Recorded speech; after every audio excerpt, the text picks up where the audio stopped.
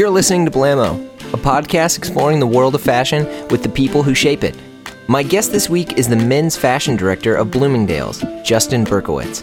Justin and I spoke about his epic career in fashion, his time at Details working with Eugene Tong, and the evolution of retail happening at Bloomingdale's.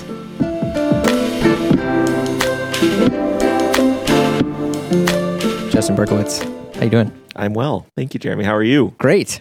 You're on the show, which I feel like is definitely a long time coming, because there's a lot of people, I think, from the industry and around the industry that I had somewhat met or interacted with, and you were one of the Details original dudes. Indeed. Those are kind words. I feel like you're holding me in esteemed company that I No, it was you and Eugene. Yeah. Yeah, and Matt Martin, another great editor. Of course, yeah. Excuse me. Yeah. But it was always you guys, like the Three Musketeers, like cruising down, and all the like Tommy Ton shots. Do you remember that? Of course, yeah. It was a very nice time. Yeah. I don't think other people remember that, but I appreciate that you do. Oh, you'd be surprised. You'd be surprised. This is like, it's funny because a lot of people, they'll joke about things like Tumblr, where like everyone used to use it, and obviously like the service is not as big as what it used to be, and everyone's migrated to Instagram. Mm-hmm. But like, you know, this is when like search hashtags. Go deep on that Justin Berkowitz hashtag. Yeah, Let me know what you find. I think it's the Eugene Tong hashtag. We're kind of just blurry in the background somewhere. Well, anyway. But I appreciate that. It's great that you're on. You are the fashion director of Bloomingdale's. I am. I'm the men's fashion director specifically. Okay. We have a few people over here that have that role across the company. Well, the men's fashion director of Bloomingdale's. Yes. You still have director in your title, which is kind of a big deal, especially when it's like one of the most prestigious department stores in history. Well, I want to chat about you, your background, what you've been doing over here, because I think a lot of people's backgrounds in fashion, sometimes it's like, oh, I was kind of grinding it out here and I jumped to here. But I mean, you like went to Columbia. I did go to Columbia. Yes. Yeah. So let's jump like back. Super far back. Okay. We should probably go back farther than that. Oh yeah. Because I owe a lot more to this like sort of interest in fashion to other things, not necessarily school. Oh no, please. Yeah. Where are you from? I'm from Texas. I grew up in Dallas. Wait, really? Yeah. I thought you were an East Coast guy. I am not an East Coast guy. Interesting. Yeah. I got out of Texas as quickly as I could. I didn't play football, so it was like good to depart quickly. Yeah, it's tough to excel in Texas without playing football. Well, there's like, a general interest level that's kind of important for that kind of thing. Yeah. But my mom's in the retail world. My grandfather was in the retail world. So sort of this interest in fashion kind of started then, really. Wait, what were they doing? My grandfather ran a small specialty store in Texas. It was called Frost Brothers. And my mom is still to this day a buyer for Neiman Marcus. So I've sort of grew up with like WWD sitting on the counter and like Vogue and GQ sitting around. Wait, are you kidding? No. So like a lot of where my interest in this kind of came from was like reading, basically, or looking at magazines. Yeah. So like at what age? I mean, so if she's been a buyer that whole time, I mean, was this like since you were born? Yeah.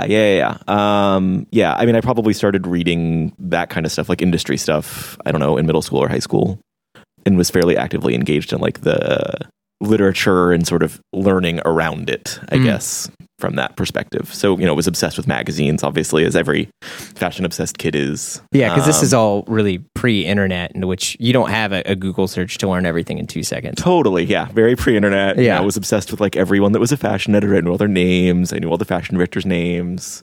Whoa, was very into the whole thing. That's deeper than just like knowing a couple photographers. When you know the people who helped orchestrate the shoot and the look, sure, and all of that. That's deep. I was a super nerdy kid. It was like the thing I was into. Well, I wouldn't say that makes you nerdy. Makes you knowledgeable. Sure. Yeah, I'm sort of defining the two as one tied together. I don't look at nerdy as a bad thing. So you're buried into fashion books. Yeah, your family is literally in this industry. So wait, what's Thanksgiving like? Probably like it is for anyone else. Not as crazy as you think. Okay. Yeah. So there's not like too much discussion on knits or I think clothes. No, I was raised. It's a profession. It's a calling. It's not necessarily something that you're fully ensconced in all the time, right? There can be a little bit of separation between work and life. That's good to know. Yeah. You get this tip and you're into this. Yeah. And then how does this grow and develop? So it sort of developed into me knowing I wanted to go to school in New York so I could try to experience some of what it was firsthand, which is what led to the Columbia thing. Columbia's a liberal arts college, so obviously the concept of majoring in a fashion sort of related thing was not going to be possible. But I also was kind of obsessed with art history and sort of obsessed with the idea of image creation and sort of ideas around that. So I had taken some classes in high school, loved them, and that's what I went to go study at Columbia. I liked this idea of like being able to talk about what you see and sort of being able to explain to someone who doesn't know about that thing why that thing is important, or what makes that thing look like that thing, or what makes it good, or what makes it bad, or what makes it influential. Right. I mean, this is more of very much a connect the dots thing. Because I mean, I'm someone whom a lot of times I'll look at something and I'll say, oh, this is great. And people are like, oh, what did you like about it? And I usually don't have an answer. Yeah. But I'm like, well, I just felt this and it felt right. Right. And that's something I've wrestled, like I love Vermeer, right? But I can't tell you that much about Vermeer. Right. I know that he used expensive paint. Yeah. I know, the Dutch neo like classicist whatever thing. Yeah. And I know he came from Delft. Yeah. And he was kind of poor. Yeah. That's it. Yeah. And I think this is really interesting because if you're able to connect all of these dots, you get a far much more rich appreciation and also ability to explain this to others. Because at the end of the day, what is a coat then? What is a piece of art? Yeah. Well, and I think at the end of the day, our job as retailers is to be able to explain why we're buying something, why it's important, why it cost what it cost, sure, and why it looks the way it looks. Yeah. And so I think a lot of the things that I studied in college, while I wasn't necessarily studying a coat or a shirt, I was studying a painting or architecture, led me to be able to do that better. Yeah. You said painting and architecture. Mm-hmm. What were the things that you were really into? Because I think if you go from Dallas, I mean, because here's the thing, Dallas has actually pretty fantastic art. It does. Do you know what it didn't when I was growing up? That really got developed a little later. I'm assuming you're referring to like the Nasher Sculpture Center. Yes. Which is amazing. Yeah. But was built maybe 15 years ago. Oh, oops. Yeah, so, I was living in New York then. Yeah, exactly. But, so, I mean, you come up to here and, I mean, what? You have the Frick. You have, I mean, what is it like when you come to a new space like this and it's almost like information overload and you're also trying to, study school? I mean, it was super intense. There was, imagine being 18, moving to New York, going to school and having everything that New York has to offer, whether that is, a museum or nightlife or culture, like lots of different things. Oh, yeah. So overwhelming, I think, is the best single word answer to that question. Yeah. I mean, I came to New York when I was 19 and I definitely let a few people believe that I was related to the Costco family. Because people are like, oh, Kirkland? And they're like, oh, you from Costco? I was mostly fighting some of Sand rumors, but whatever. Sure, yeah. And I was just like, yeah, okay, cool. Does that mean I get to go in?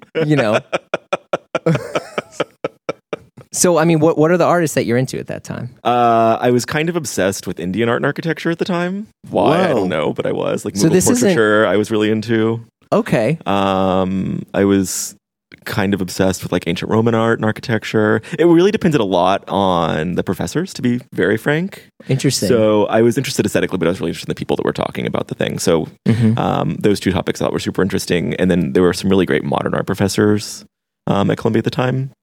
Brandon Joseph was a guy who was part of this group called October that like had sort of an influential journal and was doing a lot of critical thinking around modern art and sort of postmodern critique.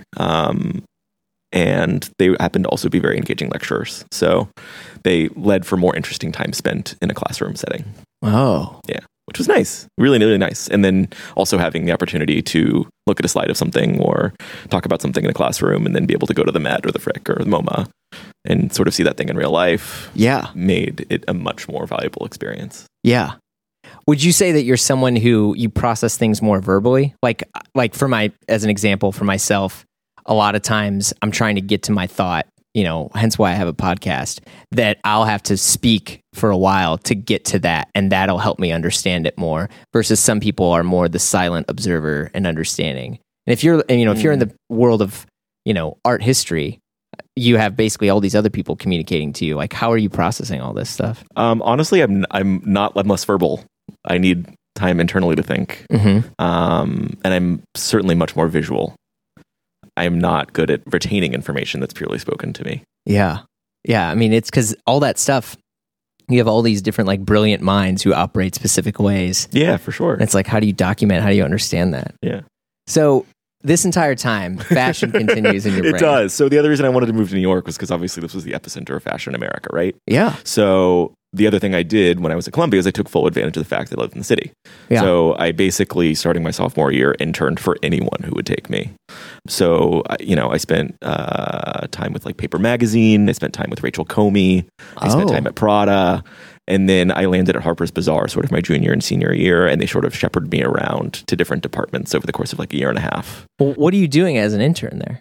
It depends on the place. At Bazaar, it was working in the fashion closet and like working with like tons of samples. So kind of getting a great sort of entree into like this like sort of beautiful world of designer fashion, and actually not seeing it in an image, but seeing like the real thing, touching it, having an appreciation for fine fabrics and sort of great construction.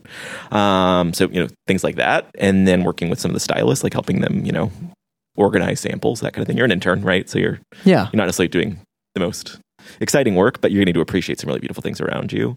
And then I got really lucky, and I spent sort of my last year there working with Christina O'Neill and Anna Maria Wilson. Christina O'Neill's obviously now the editor-in-chief of WSJ. Yeah. And they sort of took me under their wing, and I became sort of like the fashion news, fashion features intern. So they had a lot of sort of dedicated news coverage. They were launching their website or sort of working to grow their website at that time.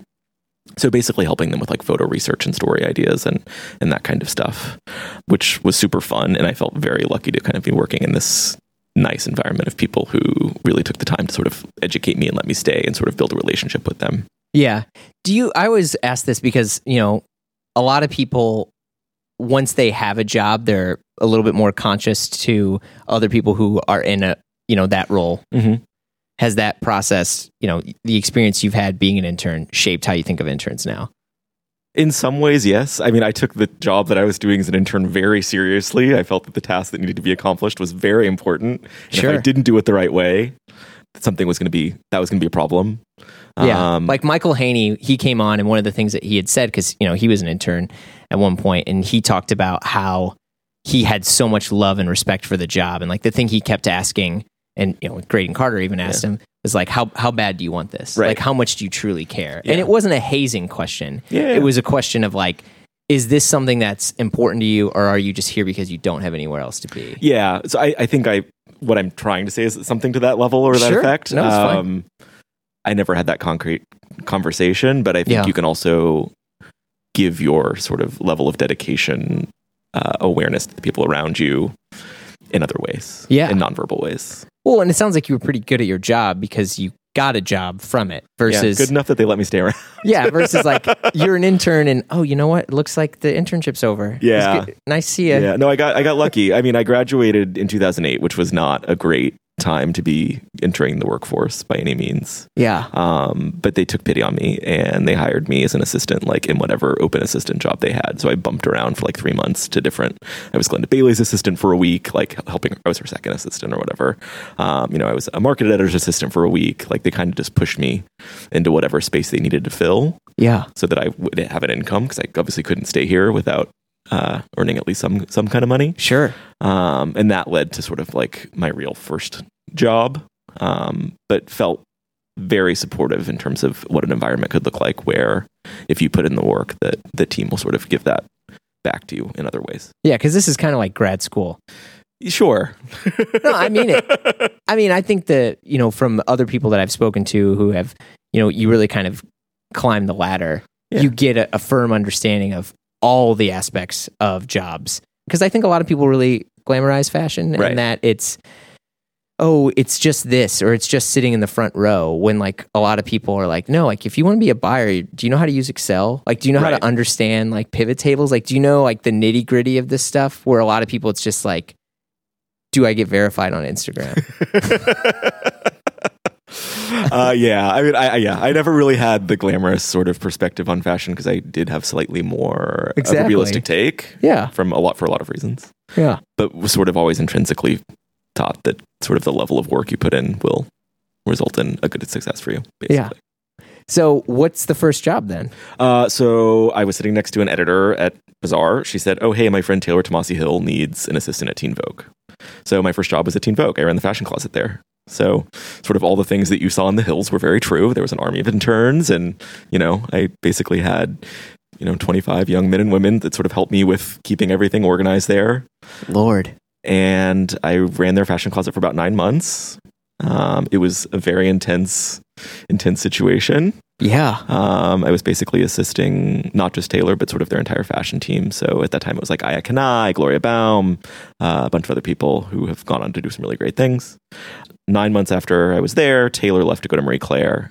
Ironically, I think there was sort of a turning point with her. There was a meeting she had to come in early for, and I happened to come in early because I knew she was coming in early and she needed something. I wanted to be of service. Sure. You want to do a good job. And in hindsight now, I can sort of see like, oh, that was probably the moment when I sort of cemented my place in her vision of this is someone who wants this. Yeah. So I moved over with her to Marie Claire and started working in accessories. And sort of the key element there was I had the very fortunate opportunity, having been working as an editor for a solid 10 months, to start covering the watch market, which was awesome. So I got to start going to Basel and got to start going to SIHH, which is a watch show in Geneva. Oh yeah, I'm very familiar. So wait, how old are you when you first go to Basel? Like 25, probably, maybe 26. That's big. Yeah, it was huge, and I sort of didn't really understand how important it was. Well, I think I now kind of get that it was a really big deal that I got to go. Especially SIHH, which is invite only. Yeah, for sure. Like it was a big deal. And I felt very, very lucky to get to do that. And felt even luckier that one night I happened to be seated next to Eugene at a dinner that IWC was hosting. Eugene Tong. Yes. Okay. Had always really admired him sort of via the icon that he is, through certainly early street style images and things that I'd read that he'd said. Appreciated his perspective. Yeah. We got to talking at dinner, had sort of a great night together, and sort of a nice introduction. And basically by the end of the evening, he said, "Are you interested in menswear? We don't have a job open now, but I'd love to call you if we do, when we do, if you'd be interested in talking." Lo and behold, about 3 months later, the market editor job opened up there, which was obviously a very coveted job because there was a great magazine and you got to do some really interesting things. So he called me and I met with the team there, which was really nice, and moved on over. Something interesting about this is you're speaking about these events as if you were just kind of in the right place at the right time. It's often how I feel. Yeah, and I just want to kind of like publicly call that out. I don't think that's true. It's great that you have the humble nature and attitude, but you don't really get these opportunities unless you've been able to prove yourself earlier. And especially, I'm a perfect example. There's so much of fashion stuff that I'd kind of tried here and there, and you realize that this is a lot of work, and this is also about showing up to get that work done. Yeah. And that's cool. You get to go to a party, but you still have to be here tomorrow at 6. Oh yeah, for sure. And so you're obviously exhibiting an extremely hardworking, Yeah. Well, I think there's some sort of famous saying about luck being partially being in the right place in the right time, but also being prepared to accept it. Yeah. And I think that's a big element of what we do. I think you sort of, if you haven't done your homework, you sort of can't get the grade at the end of the day, right? So there is absolutely an element of effort that goes into all of this, but I will also very honestly say that I do think a lot of this happened to be very fortunate circumstances, and I will accept that and be happy that that's the way it happened, I guess. Sure. What do your folks think of this? Because you go to school to learn about art history, right? And now you're the market editor of Details magazine. Well, they didn't really know what a market editor was. Okay. And they were kind of like, so you're going to Paris to go see fashion shows. That sounds cool and all, but like, are you making any money? Right. Can you support yourself? Right. That's always, it's like, well, I can support myself, but you may not think this is enough. Right. That's usually the conversation. There was some of that conversation for sure. And they certainly had questions around like what my career trajectory was. I was in my late 20s at that point, and right. I went to Columbia, so half my friends were investment bankers or whatever, doing other things that were very lucrative. So they were very open. I think that they were very kind in understanding that I was getting really great experience. Yeah, that could someday lead me to something that could be bigger, right? Or more definable in terms of what maybe the rest of the world might see as a wanted job. Right. Yeah. So that's good, because I think so much of obviously people's careers too. There's sometimes you have like, I did this career to show someone else that I could do it. Like it's like a vengeance career versus the career that's, you really do need and rely on the support. Sure. Of, say like family to keep you going. Yeah. So that's fantastic. So you're at Details. And this is where this is where I first kind of understand the lore of you guys. No lore, just, maybe a story. And so, so I started at Details, and I think... What's a market editor, real quick? Okay, so market editor is, and I think this is sort of a job that doesn't really exist anymore because it's not really a job that's as necessary anymore, to be honest. You're correct. The question that comes up often is, do you miss working in editorial? And I say the job I left isn't a job anymore. So I don't know. I can't say if I miss it. Sure. Because it's something else now. Yeah. A market editor basically is responsible for knowing product that's available on the market. So that means basically if a designer has shown a coat, you need to know that coat exists and how to get it. Right. For lack of a better way of saying it. What that really meant for me specifically was when I started at Details, I covered the New York market. So basically every designer that showed something in New York, whether that was on a runway or in a showroom or in the back alley of a street, whatever, I had to know where it was and how to find it. And I also covered Paris. So I, had to know sort of like 90%. And you have Milan. There's Milan, there's Japan, there's some other great things out there in the world, but it was a lot for sure. Yeah. For sure. And basically what that really means is, we at magazines worked with a lot of stylists who did freelance work for us, and they would say, my concept for the story is rugged Americana with a mix of Italian tailoring. Or whatever. That's a very sort of blanket idea. Sure. And we're shooting Brad Pitt. Right. So sort of my job then is, outside of what the stylist says, specifically what they want, to procure the thing specifically that they ask for, whether that's like, look 36 from YSL or whatever, but also to give them everything else that I think they might need.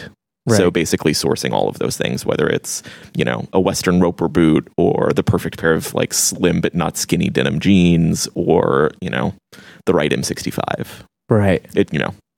Which is, as we're sitting here, and you're saying this is an extremely tall order because it's not so much.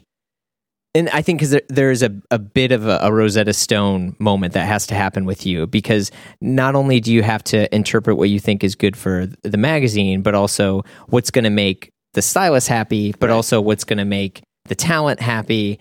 And, if someone says, I need that green jacket, you have to understand that green jacket may mean X when for someone else it means Y. Totally. So I think the magic of Details, to be very honest, was that you had three people who were really on the same page.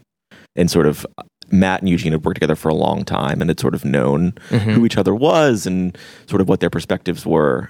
I happened to walk into the door having read that magazine for, the better part of a decade and been fairly obsessed with fashion and fashion culture and happened to have dovetailed interest in a lot of ways. Like was obsessed with Dries Van Noten, was obsessed with Margiela, was obsessed with a lot of the same things that those guys were obsessed with. And so had that sort of like innate love and understanding, while perhaps not to the same level, of what a common theme of what was good, quote unquote. Yeah. Because one person's good is another person's awful, let's be honest. That's true. Nothing is good or bad anymore. Right. Our goods happen to align. Yeah.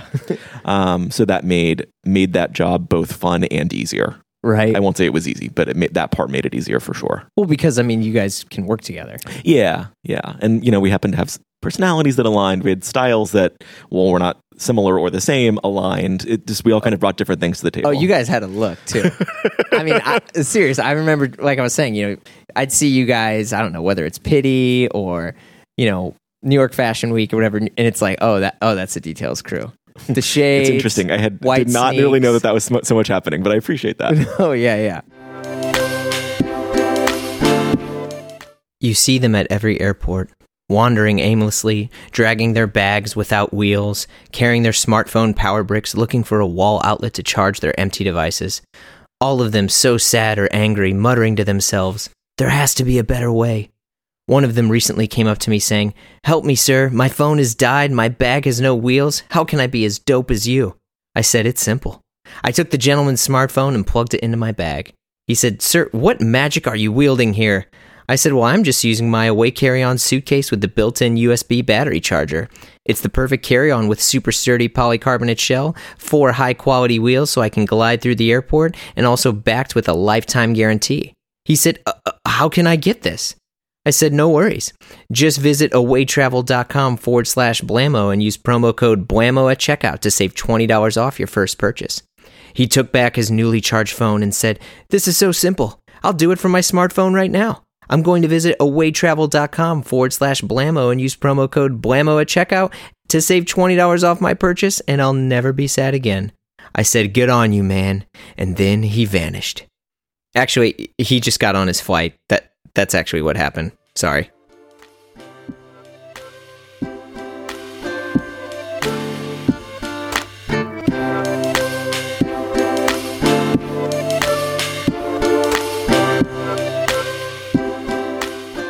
So, you're at Details for how long? I was there about 5 years. Okay. One very sad day in November, we were called into a conference room and were told that the magazine was closing, which was a really hard thing to hear. It was the first time I'd been fired or let go, or I'm not sure what the right terminology is. Right.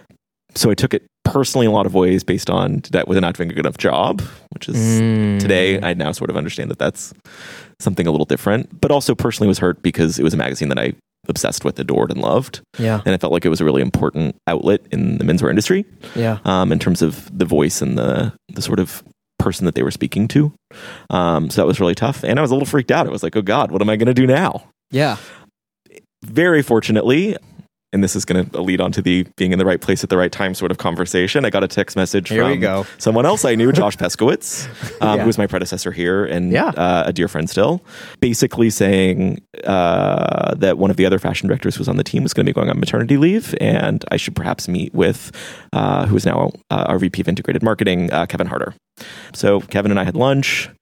Meanwhile, I did not know this. Josh happened to be preparing to open his own store in LA. Yep. Amazing boutique. May it rest in peace. Yep. Kevin and I had, lunch, coffee. We met a few times, had some interviews, and we really hit it off. And I've always liked what Bloomingdale's stood for because I think there's a sort of democratization that happens here in terms of a level of interesting fashion, but also just some great clothes for guys who need great clothes. Mm-hmm. And was interested in this idea of being the fashion director for a retail store. It was something that I had aspired to do growing up. I grew up with, parents who worked in the retail industry. I, grew up knowing who people like Ken Downing were.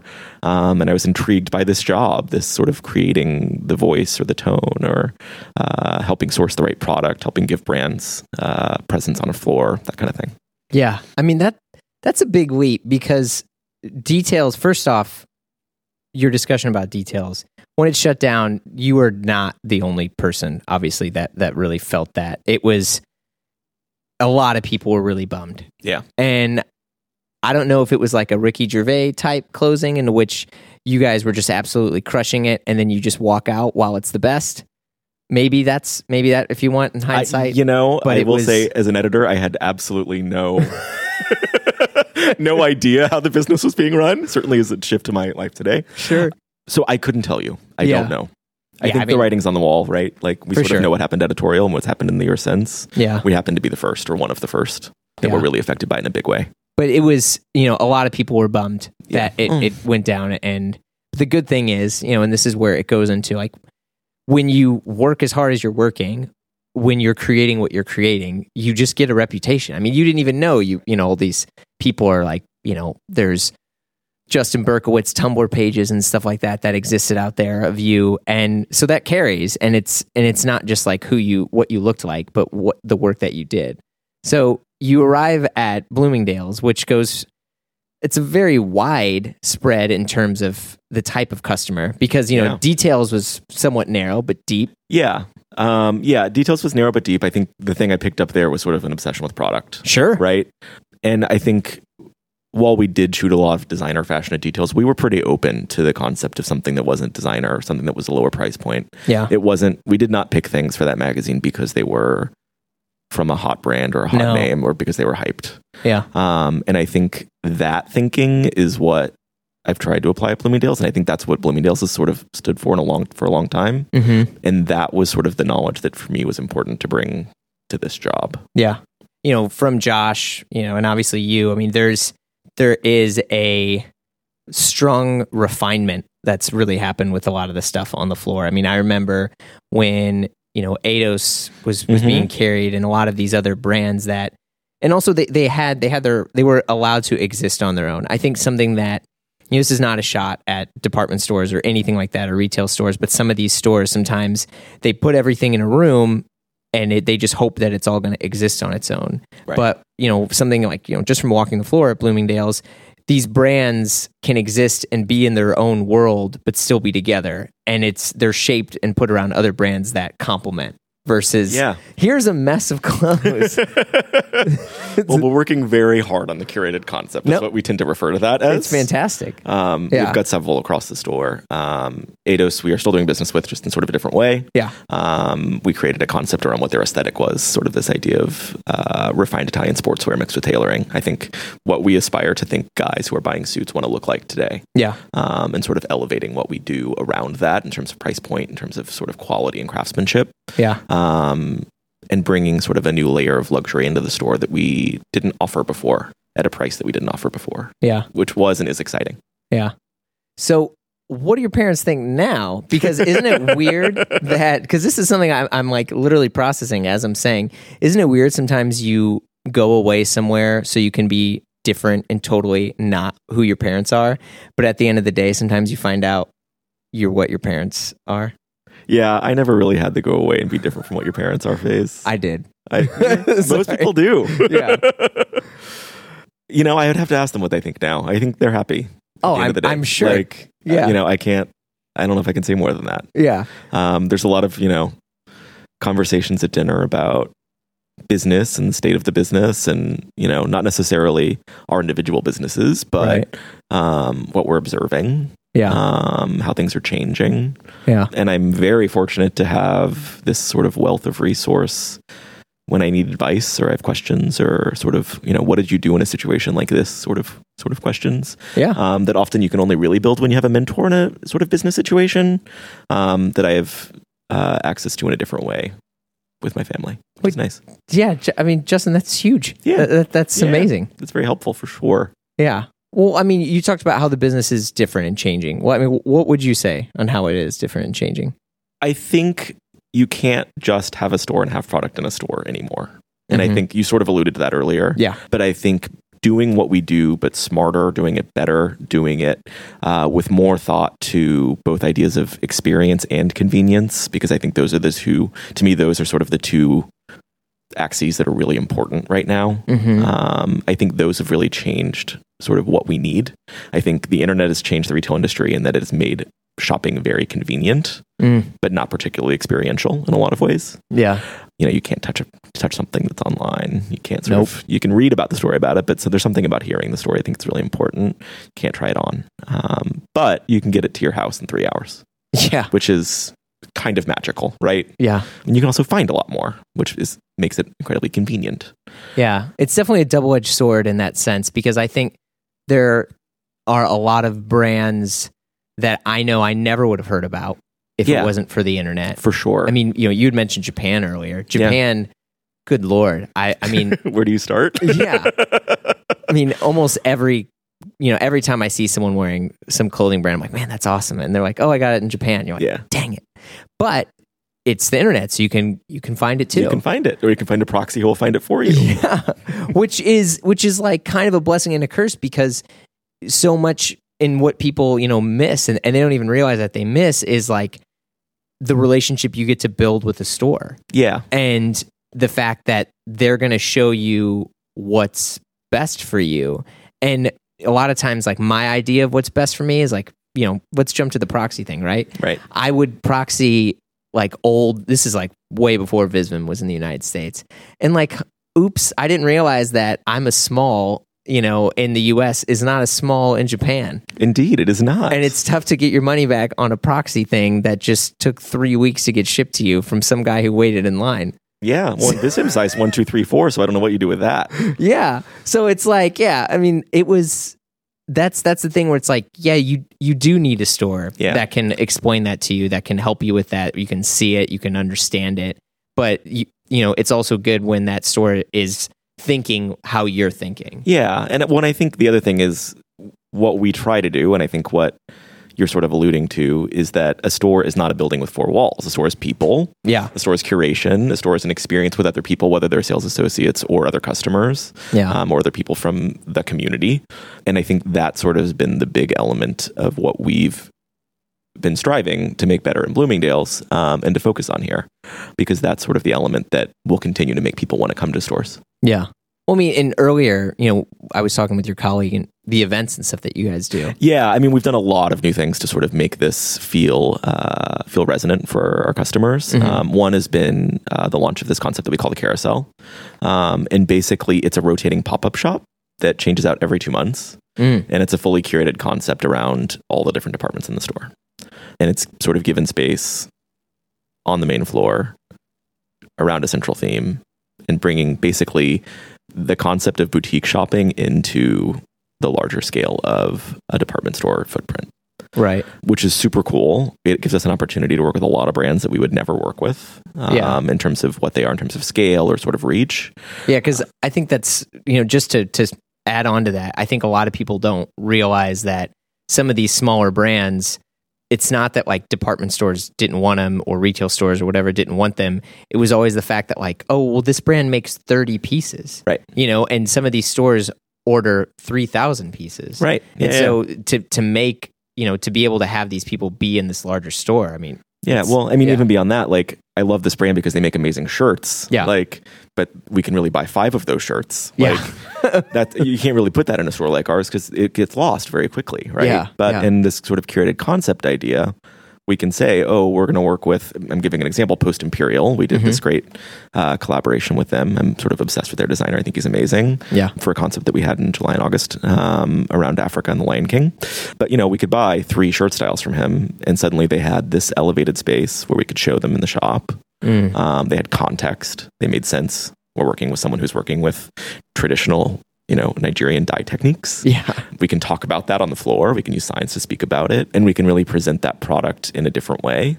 And we can event around it. So we can have him come in, bring his friends in, do something sort of cool with a creative sort of generation idea, and make it more than just 3 different styles of shirts on a rack. Right. Which I think that is the experience part that is what we're so focused on right now. So we're doing that in the Carousel in a big way, and putting it out in more doors and really learning a lot too. I think that's the other thing that it's important to sort of keep in mind. We'd really never done something like this before because we're a company the size we are, sort of learning logistics around that, how we can really work with these brands that are super small, how we can have a guest curator for every concept and sort of integrate their thinking and sort of their favorite things and their sort of aesthetic appreciation into it. Right. How we bring in sort of the eventing aspect of it, how we use social media to amplify that, how we make sure that we're marketing in the windows correctly at the same time. Sort of all these little elements that as a fashion director with this company historically you've touched, suddenly they become more important for a smaller footprint in the store and faster turning. So it's been an interesting learning experience, I think, for all of us, right? Because we've, had some big wins and we've had some opportunities to learn how to handle some things better. Yeah. And I think the best thing to me is that as we've continued to do this, we've done it about a year now. Yeah. We launched it last September, ironically, with Eugene Tong. He was our first guest curator. That must have been an easier text to send. That was easy. I knew the 5 brands he would want. But as we've done that, I think we've also felt better about it every time we've done it. Right. We've walked into that shop and we've said, okay, this feels tighter. Okay, this feels tighter. Okay, this feels tighter. I think to expect that it's going to be perfect the first time out is really unrealistic. But I think as we've honed it, we're feeling better and better about it. Yeah. So being a company the size that we are, that also means now we have to start iterating it, right? So we're expanding to more doors, which is super exciting. And we'll be in 6 stores for the holiday, which is awesome. We started out in 4. And we get to continue to do more of it, which is the other sort of nice thing. Yeah. Everyone that works on the fashion office team here is pretty product obsessed. They all really like what they like, and they like being able to find some cool things, right? Yeah. That's why we work in fashion. And this has become a really great way to sort of do more of that, which has been so fun. Yeah. I mean, one thing that I just want to stop and say, like, I'm definitely really inspired and refreshed by the amount of humility you're exhibiting here. Because I think, and even then, and I've chatted with other people in the past, and sometimes people are like, everything is amazing and nothing, and you're just like, no, nothing. You can't, no. Like, that's not the case. Well, that's not life, I don't think. No. Everything's ever perfect at once. Sometimes so many people, all they want to do is focus on everything, like, just like these big wins. And what I find more these days for myself is that people want especially customers, and if you think of fans and advocates or whatever you want to use of your brand, people want to be on a journey with someone versus only stand around when they're the biggest thing in town. Right. And I think it's really exciting and refreshing to hear you talk about like the refinement process of this whole thing versus we did this amazing thing and we're amazing. Right. So I mean that's really cool. Well, thanks. I think I don't know. That's to me the honest truth, and I also think it's great. Yeah. I think it's unrealistic to put out in the world that anyone is perfect or that anyone could launch something new in a perfect way. Yeah. I think we were happy with the first way we did it. We weren't unhappy, but we've continued to be happier as we go along. For sure. Ironically, we were talking about Tom Ford earlier, and it's sort of, you just made me think of a quote that I was obsessed with when he was doing a lot of the press about Nocturnal Animals. Fantastic film. It was a fantastic film. Jeez Louise. But he was talking about sort of culture and the way we tend to appreciate wins and losses and the way we tend to appreciate your emotional response to having a good day or a bad day. And basically he was saying something to the effect of, I'm going to paraphrase this, but when you're a kid, you're not really taught that it's okay to have a horrible morning and a great night. And that the sum of that can be better than just one or the other. Yeah. And you're sort of taught to talk about the good things. Yeah. It was a really nicely phrased thing that I thought sort of spoke a little bit more about what is the reality of the human experience. Yeah. Versus this sort of gloss. Yeah, I totally agree. As a side note, I'll try to find that. I'll try to find that quote. I'm sure I can find it. I'll email it to you. Yeah, I know that's awesome. With other things that's happening, all the stuff that you've been talking to me about, who's mentoring you throughout this? I mean, because you definitely have this. You were talking about all the things that you've been learning here. Like, who are these people that are helping shape? Honestly, everyone I work with is the short answer. Oh, that's fantastic. The longer answer is Kevin has been a huge part in that. He worked at Bloomingdale's in the fashion office for a number of years and has taken on this new role that's about sort of connecting marketing to product in a way that we've not really ever done before. So he's been a great shepherd, I think, with a lot of teaching me about how to do it and do it in this environment. We have a great GMM. His name's Dan Leppo. He's also product obsessed. So that's made sort of that element of it and product that's right for us as a store. And then we have a really amazing team of buyers and divisionals and assistants. And we have a company culture, I think, that has taught me that the right thing to do is ask the question of everyone. If you have an idea, put it out there. Ask, what do you think about this idea? Equal opportunity questions. Pretty much. So I find that very helpful because I use that as a learning opportunity, right? So, I want to do X, right? I'm the fashion director. I've got these crazy ideas like, can we try this thing? And I've really learned, like, you create a sounding board of people you trust who've been with this company for a long time or have been in this industry for a long time. They know what works. They know what doesn't work. I very honestly will say that when I walked in the store on the very first day, I did not know. Yeah. But I've learned to use them as, I'm talking to this person about this thing. What do you think about it? Yeah. What are the potential pitfalls? What are the potential successes? Right. And that has sort of been, I think, the best way for me to learn. The other nice thing about retail, to be very honest, is we have a report card, right? We have a sales number at the end of the day that we're supposed to hit. Yeah. And that is, at the end of the day, also an opportunity to learn. Like, you can see what is working, what is not working. Using some of that data and what we do, I think, is actually very important in helping us guide what we're going to do next in some ways. Yeah. Not in every way. But that's sort of the other element of it, I think, that's important for the education process. Right. That's awesome. Well, thank you so much for coming on, Justin. This was a pleasure. My pleasure. Thank you. All right, take care. Bye. You've been listening to Blammo. Our theme music is by the mysterious Breakmaster Cylinder. Blammo is edited by Brendan Finn. If you like the show, rate and review us on Apple Podcasts or wherever you get your podcasts. Follow along with us on Instagram at Blammo Podcast or send us an email at info@blammopod.com. If you want to know more about what's going on in fashion or menswear, or just want to meet other people, join our Slack group. It's a private chat group online where tons of Blammo listeners chat about everything. Just send us an email saying, hey, I want to join the Slack, and we'll get you in. All right, we'll see you next week.